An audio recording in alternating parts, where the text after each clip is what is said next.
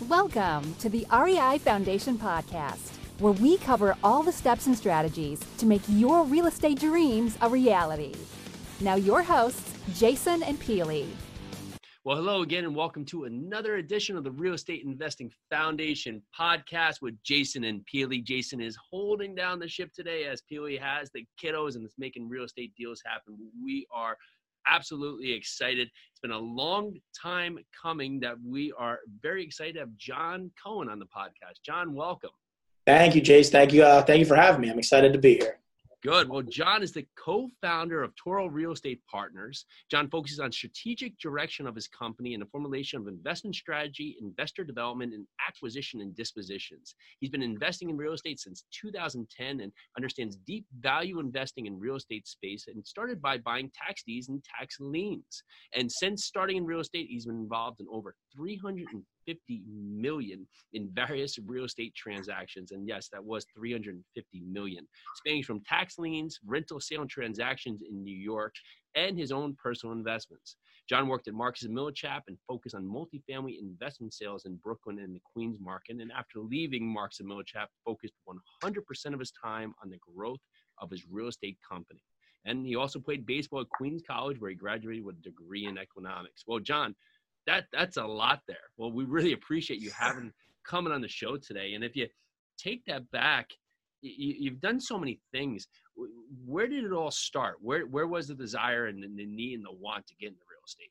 That's an excellent question, and you make it sound a lot better than it actually was.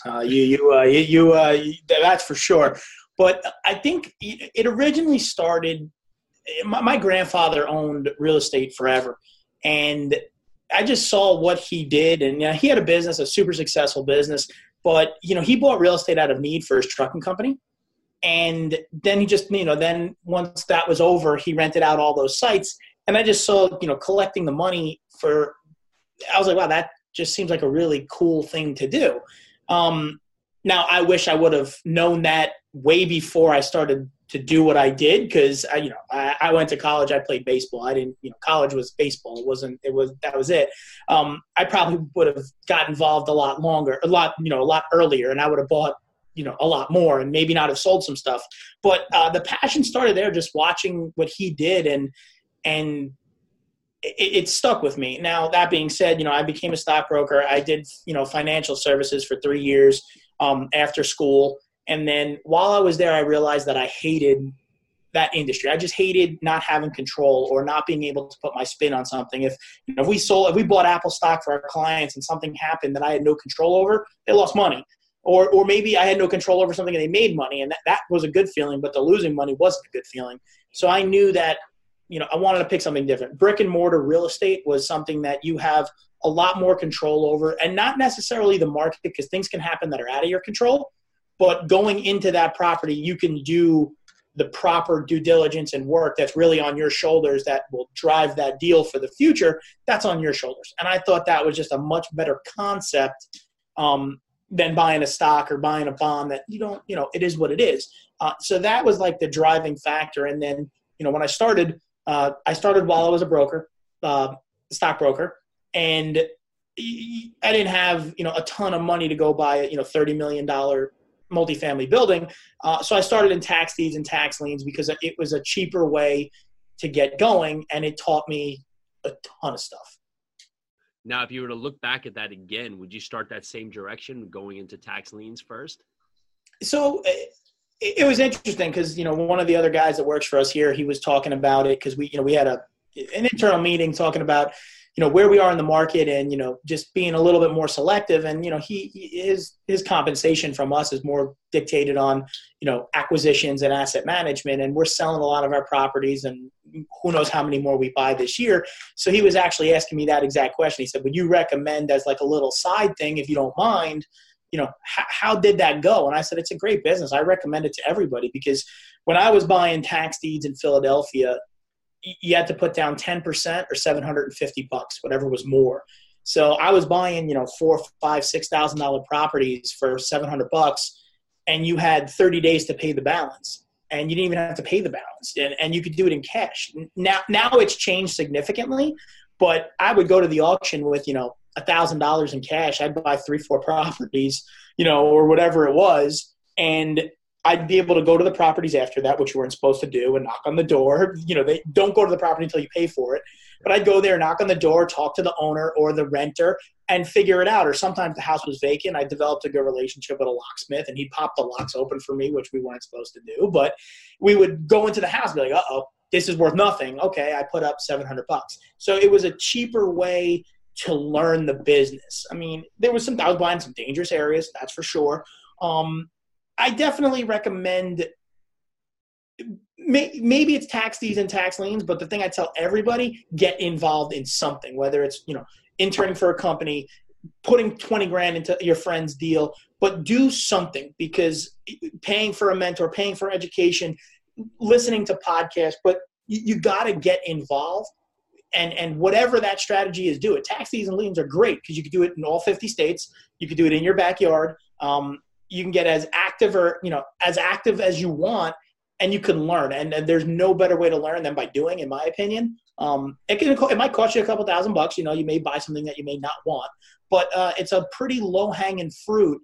And I tell people it's definitely something that could be done, to at least, spark the imagination or get involved, and you might love it. So yeah, I would definitely recommend it as something that, someone could start doing. Do you remember that point where you said, okay, I know enough, I'm ready, or I'm confident enough that I'm going to jump into large multifamily, or what triggered it? So I don't even know if I'm there yet. But, fair response. Yeah. So yeah, I was actually a residential agent in the city, and I was doing rentals and sales. And before I started that, commercial real estate was sexy, right? I loved it. And I remember when I was interviewing and I was talking to a very good family friend of mine, I was like, I want to do commercial real estate. He said, well, what do you want to do? I was like, I don't know. I want to sell big buildings for a lot of money. I mean, that's what commercial real estate is, right? Yep. He said, you probably want to educate yourself a little bit more because, there's retail, industrial, office. I mean, it's a crazy space. So I became a residential agent in the city to sort of build relationships. I knew it would take a little time, meet a lot of people, and see what happened. While I was there was a commercial division in the company. It was office leasing. Nothing attractive to me on that. And spoke to that guy, and then realized after I was there that, I want to go bigger.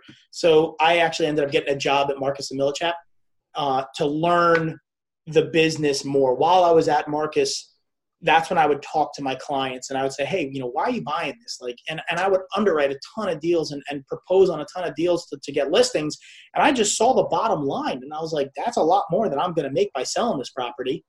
And you're going to make that every year, whereas I'm only as good as my last deal. So while I was interviewing there, I was also reading a lot of books on the investment side. I came across a Dave Lindahl podcast talking about direct mail, which I sent a ton of direct mail out. So I downloaded a list and sent out a direct mailer, and I just put an offer on a property. So I thought, I was at Marcus & Millichap, and my investing career it wasn't, 10 years. I'm only 31. It was significantly less than that, but I just saw a podcast and I did it. I downloaded the list, sent out the mailers, and I took that action and I put an offer on something. And then when I put an offer on something, that's when I got introduced to a very good friend of mine, a mentor of mine. And he said, give me 6 months. You don't necessarily want to buy that right now. And that's when taking the action, I realized I could do this. I could put product, I could put deals together. And then I educated myself to make sure I knew everything I had to know to buy something. So this question may align, but you were already investing. But why do so many realtors and brokers who have access and seem to be able to see the other side, why do they sit in the sidelines and not invest? Good question. I saw it as, I'll use the crazy analogy is you're only as good as your last deal. And I lived in Long Island, I worked in Brooklyn, and Ridgewood was my territory, and it was in between Long Island and Brooklyn. I was driving from Long Island to Brooklyn to Ridgewood, back to Brooklyn for meetings, to Ridgewood. It was a crazy amount of travel. And I said, what happens if something happens? Like the market changes, or, I can't physically do all this driving. And I said, this is, at some point, this may not work. And there were guys in my office that were doing it, and they were doing things they probably shouldn't have been doing legally, but I don't know why more don't take that leap of faith. Some people just like that, that thrill of being a broker, but I also think that a lot of brokers they should invest more and take the time, but I don't know the answer. I would recommend as a broker, as a broker, as an agent, you are set up. You have that platform in front of you. Take advantage of it and do it.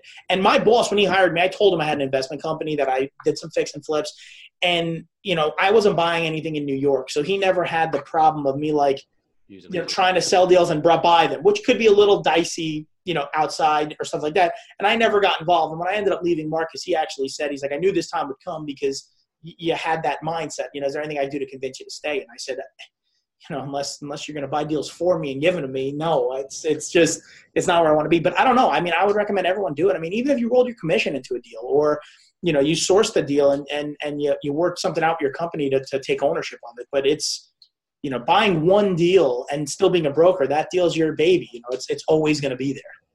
I think you said it. You had your mind made up, and so many people talk about it. I hear agents say, I want to start investing, but they haven't said, I'm going to start investing. It's always that shiny object in the future. So if we fast forward to today and you walk on an elevator and someone says, what do you do? What is your elevator pitch? That's great. So, because this is something I'm trying to tweak because, I think I've cut it down to, I'm a real estate investor. I can give this sexy syndication story, raising private money, and I think eyes gloss over when you say that, and then it's like, what? I'm like, no, I'm an investor. We buy, my company, I'm the principal of my company, and basically, we buy multifamily properties in the Southeast and the Midwest. We offer up opportunities. I try and keep it short and quick to see if they start asking more questions, I'll get into the, the nitty gritty. But, my answer is real estate investor. And, I sort of see if I could add value to someone else before really saying, hey, this is what I do. Is there anything we can do together? It's easier. And I've tried everything. And when you start getting into the real specifics, eyes gloss over and they're like, well, that seems so complicated. Absolutely. And if you're looking at growing into large multifamily, what were some of the hurdles that confronted you and had you overcome them? I would say the biggest hurdle for me coming from the brokerage world, as a broker in Ridgewood, Queens, where, there's 4,000 properties in one zip code. The biggest challenge for me was, I knew every owner and I knew when they bought it and I knew what they sold it for. And I knew so much detail of every property that was, in a small space. The biggest hurdle for me was, we own properties in the Southeast and the Midwest. I bought a property in Charleston, South Carolina. Knowing the comps and learning the areas was the hardest part for me because it was so sprawling. It was significantly larger than, a one zip code radius in Queens. And that was the hardest part for me, for sure, was just getting comfortable. Like, wait a second, why are they going to live in my building and not that building? And yeah, okay, maybe that's a super high-end Class A and I was a B or C class property, but you're coming from a market here where, my rent was $3,000 and they're paying, $800. And it was very difficult to put that in perspective right out of the box. Now, you'll realize, after you do it for a little bit, it's not that difficult. But out of the box, by far, the hardest thing for me was not knowing the story of every single property like the back of my hand. So what's some tips for people that are maybe trying to research a market or figure it out and are using this as the hurdle that they can't get over? I would say the biggest thing is speak to everybody. Don't discount the gas station owner on the corner when you're going into a market. Talk to that guy, talk to the lady who's mowing her lawn, talk to the guy who's planting a tree, find out what's going on from the common person perspective. Because, I'm in New York, I drive up and down the road and, next thing you know, there's 20 buildings built. And you don't even realize it because it's in your backyard. Or you may say, oh, there's a ton of development coming over there. But the common person in a market will give you more information than a broker or a property manager. You need them as well, for sure, because they'll give you the specifics and the detail. But don't discount knocking on a door and saying, hey, how long have you lived here? Why'd you move here? Or what have you seen going on? Because that can give you some insight to a market that you're not going to get. The broker's going to tell you the rosy picture. The manager is going to tell you why it's going to work. You want to find out the things that may or may not work. So the common person, I think, is a huge tip. And then simultaneous to that is try and get in touch with as many people as you know in that market. Other building owners, other owners, people that have sold. Do whatever you can to talk to them and find out why they bought or why they sold, and then paint your own picture. Don't just listen to the broker or the manager. Do your own digging and your own painting to to put your own story together. That's great. And if you're looking, what was that first deal? What was the lead up to it? And what did that first deal look like? So the first deal I did, we offered on a property in Cleveland. Didn't buy it. That was the one that got me intrigued, right? I sent the direct mailer out. But, I had a lot of relationships with people in Cincinnati. They were buying a lot of properties in Cincinnati, still very good friendly with, brokers and managers out there. So I said, okay, what other markets are around there where at least I'll have some good contacts within 2 hours? So I sent out a direct mail campaign to Columbus, Ohio. It was 4 or 5 letters in. The letters were actually going to a manager I was talking to. And the manager called me up. He said, hey, you're JC Property Group at the time. I said, yeah. He said, I have your deal. This owner's out of Hawaii. Just no idea what's going on. Here's the deal. So he called me up, called me back, put me in contact with the homeowner who was getting ready to list the property that week. This was maybe a Saturday. It was a Friday afternoon. I spoke to him. He said, can you get out to the property this weekend? I was like, sure. Jumped in my car, drove 10 hours to Columbus. It was a Saturday. I drove there, toured the property, met 3 or 4 brokers, got in my car, and drove home. Literally one-day trip. Saw it. It was a Sunday. I was like, okay, this is beautiful. Nice property, looks good, really attractive. Here's my offer. We agreed to it, went to contract, and then went out there and started the diligence process. It was 6 months of direct mailing, cold calling, market research. And then finally, after picking Columbus and finding out, putting that deal together, and then it was just it was awesome. It was one of the best feelings.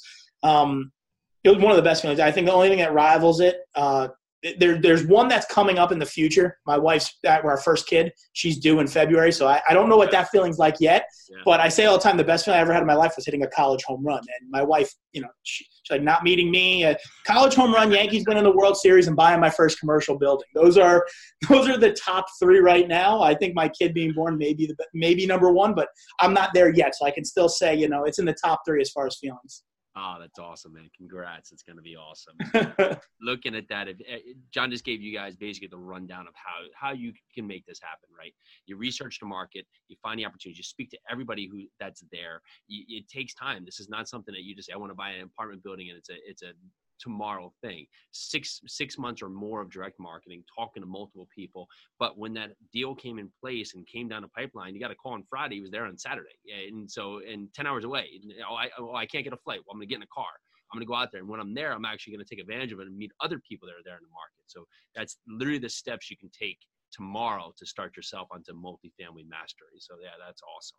If you're looking at the run you've had now here with apartment buildings, what's our let's say a setback that you've made that's been instrumental to your growth?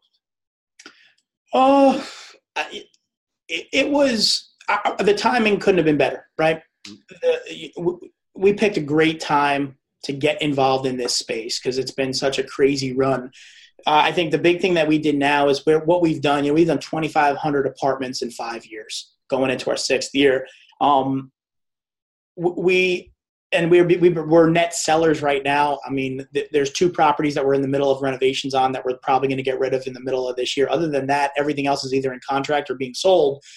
We just internally, we sat down and we basically just said, let's step back and let's let the market do its thing. And I don't want where we would put in 10 offers before something came together. Now we put in, twice that amount before something comes in. So we're still doing that.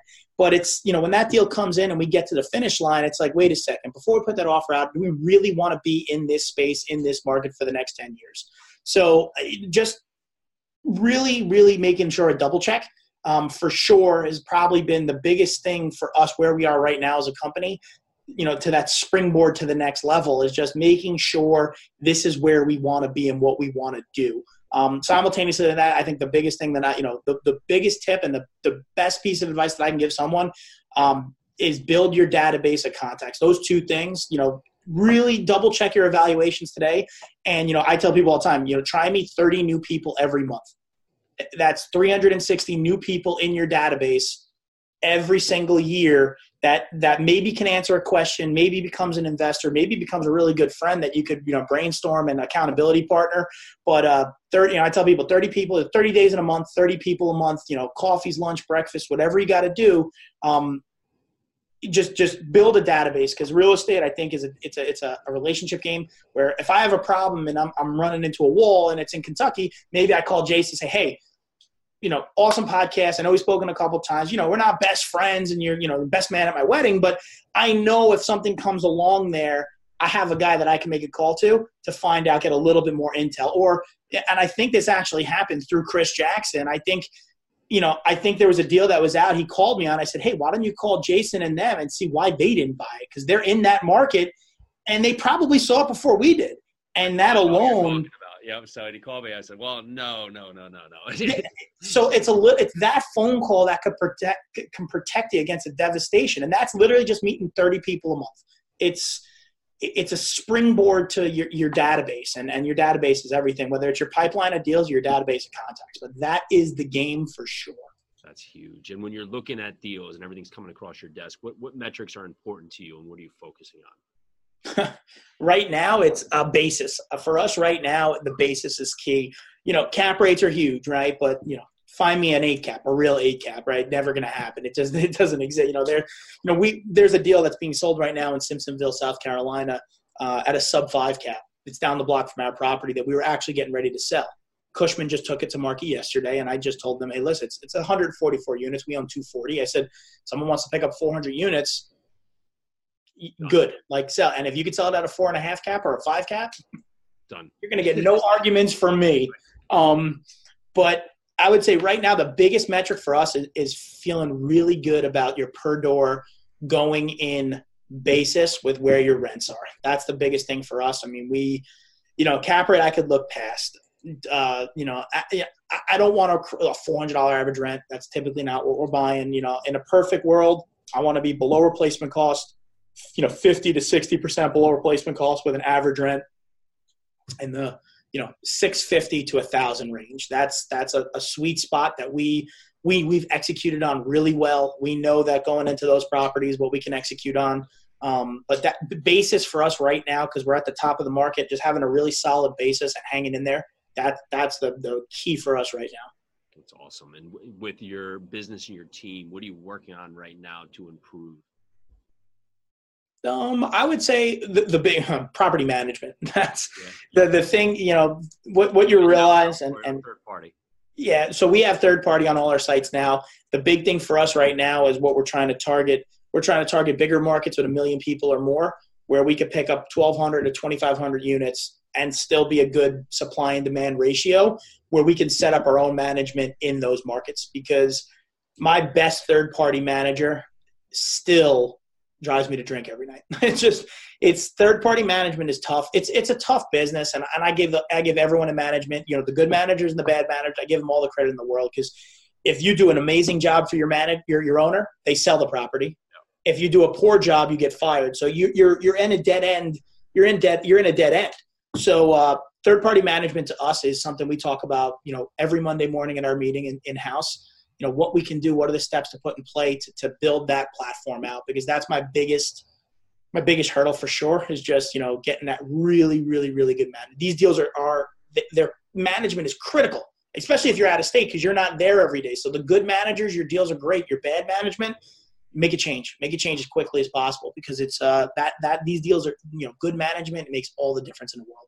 That's exactly our talk track. It's like the same thing back to us. I was like, it's an unforgivable business. You do well and they sell it, you're out. You do bad, you're out. So it's just not for me. But yeah, it is tough. But there's a certain point where you have to think about it, right? You have so many units under management. You have to assess it from a point of just what you're spending to bring it in-house. That you have like the Jake and Gino philosophy and others out there versus people who are just truly just using third party. We use third party, and there's plus and minuses, of course, but you have to think of how can you just get that edge across the board. So that's really helpful. Thank you. What's the direction now for you and the company over the next 5 years, looking at where we think we are in the cycle or where we may be in the cycle? So where you're right. I thought we were at this point in the cycle 2 years ago. And wrong, right, or indifferent. Where we are today, we're obviously still direct mailing, cold calling, and aggressively pursuing multifamily properties.